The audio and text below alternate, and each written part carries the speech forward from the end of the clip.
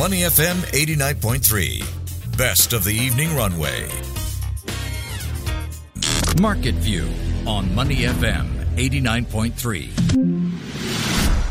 That's right, you're listening to Money FM 89.3, and it's now time for Market View, where we take a look at how the Singapore stock market is likely to close for the day, the biggest movers, sectors and companies to watch. But as always, a quick recap of how we started. Well, Singapore shares opened stronger today, tracking overnight gains on global markets. In early trade, the Straits Times Index was up 1.3% to 3,144 points after some 85 million securities changed hands in the broader market. Now, numbers on the SGX are still firming up, but here's what we are looking at on our screens. The Straits Times Index up 0.71%, looking at 3,126 points. In terms of value turnover, that's 1.36 billion Sing dollars. Now, gainers outnumbered losers, 426 versus 234. Top 5 movers by value, we have here DBS, UOB, OCBC, Genting Singapore and Singtel. Heavily traded securities included Seatrium, Genting Singapore and Rex International.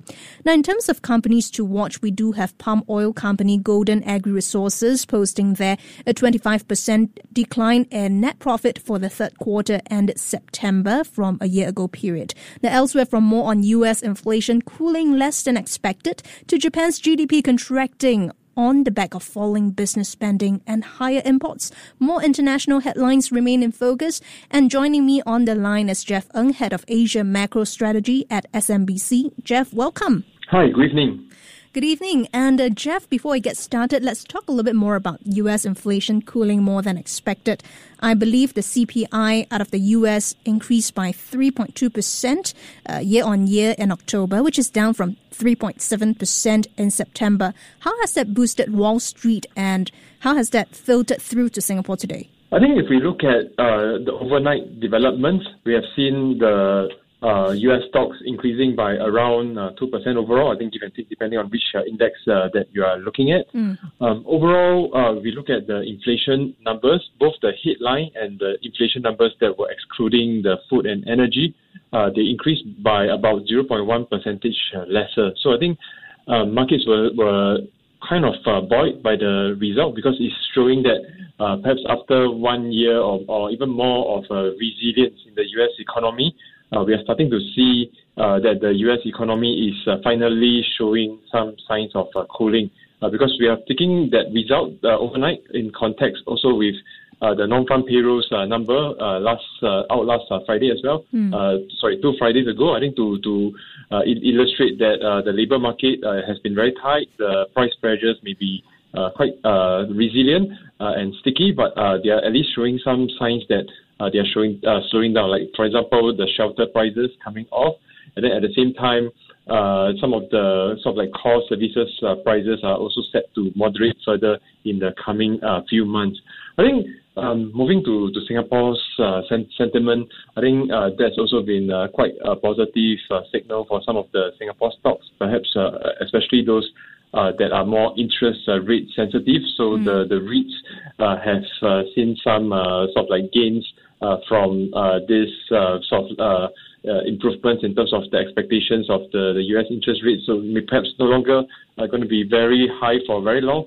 Perhaps we are starting to see the end of peak rates and starting to moderate a bit going ahead into 2024. So yeah, some of the REITs have generally benefited, and this has filtered through to the broader STI move today. And let's take a look at some companies or firms to watch within Singapore, right, Jeff? We do see several commodities-related firms making headlines, in particular palm oil company Golden Agri-Resources, 25% decline in third quarter net profit to $68 million from the year ago period. If we look at chocolate confectionery company Delfi, also reported 6.3% drop in EBITDA to $12.9 million in the third quarter.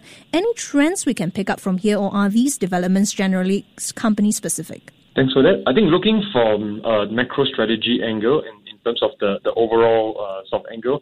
I think what we are watching for in terms of commodities is on the price effects that may have on this sector as well as on individual companies as well.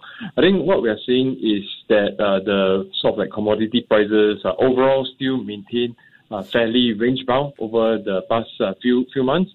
For example, the palm oil prices, in fact, slightly retreated after peaking in July. So perhaps there could have been some price effects that have caused some sort of like distortion in some of these companies' profits. I think what we are watching out for going forward into the first half of next year is that there could be some reflationary pressures, because commodity prices were quite down in the first half of 2023, and then I think likely to be slightly higher next year. So that could help to boost some of the sector's outlook as we head into the first half of 2024. And taking a look at what's happening in the region, Jeff, Japan's GDP contracted at an annualized pace of 2.1% in Q3, largely on the back of falling business spending and higher imports that dragged on the economy. Now, how far is this driven by the weak yen? Yeah, I think looking at it, there's been some impact because when the yen is weak, when you buy goods and services from abroad, it's at a cost. So the goods abroad become more expensive. I think that's also a sort of a factor driving some of the sluggish private consumption. And we saw that, like for instance, the net imports contribution to economic growth was down due to these terms of trade distortion as well, despite I think both exports and imports seeing some positivity. At the same time, I think there's also some other reasons like the corporate investments. I think they weren't doing too well. But I think we also got to take into context that Japan's economic growth has been relatively strong over the past 1-2 years as it recovered from the pandemic. So this could be a blip after the recovery. And I think we also see in recent news that the October tourism, in fact, surpassed pre-COVID levels as well. So I think going forward, the weak yen may also be somewhat slight positive for the Japan economy as it brings about more tourism to the sector.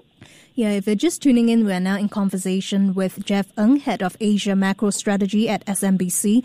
And also today, Jeff, China's economic data, specifically industrial output and retail sales, they came in better than expected for the month of October. What do you make of it, especially with the PBOC, I believe, injecting the largest sum of cash in nearly 7 years into the banking system? What's the impact on the yuan then?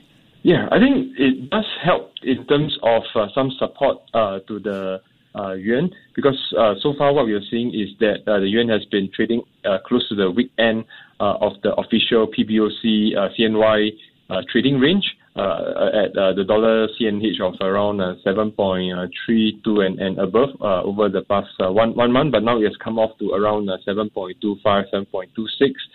I think overall what we saw in terms of the positives were that the retail sales was better than expected, even while I think there were still some more mixed results from industrial production and also from the fixed asset investment, which in fact slowed down by more than what the previous months had entailed. So the recovery is still relatively mixed, but I think official support is reducing the tail risk to the China economy. And I think going forward with some dollar weakness from the softer than expected US data, I think that should help to support the yuan going forward. And I think that should also be a boon to some of the other Asian currencies as well, given that when the China economy recovers, the export growth outlook in Asia will also be improving. So that will help to improve some of the Asia currency outlook. Right. And before we let you go, Jeff, let's talk a little bit more about AI, right? Nvidia shares extending gains for a 10th consecutive session, on pace for the longest streak of advances since December 2016. And this really comes as the company announced updates to its AI processors. Now, I know you don't really comment on specific firms, but more generally looking at AI, how far do you think that will continue to be the main driver for stocks for the rest of this year? Well, I think, of course, when these technology shifts continue to impact on the global economy and global financial markets, I think they continue to be a driver going forward.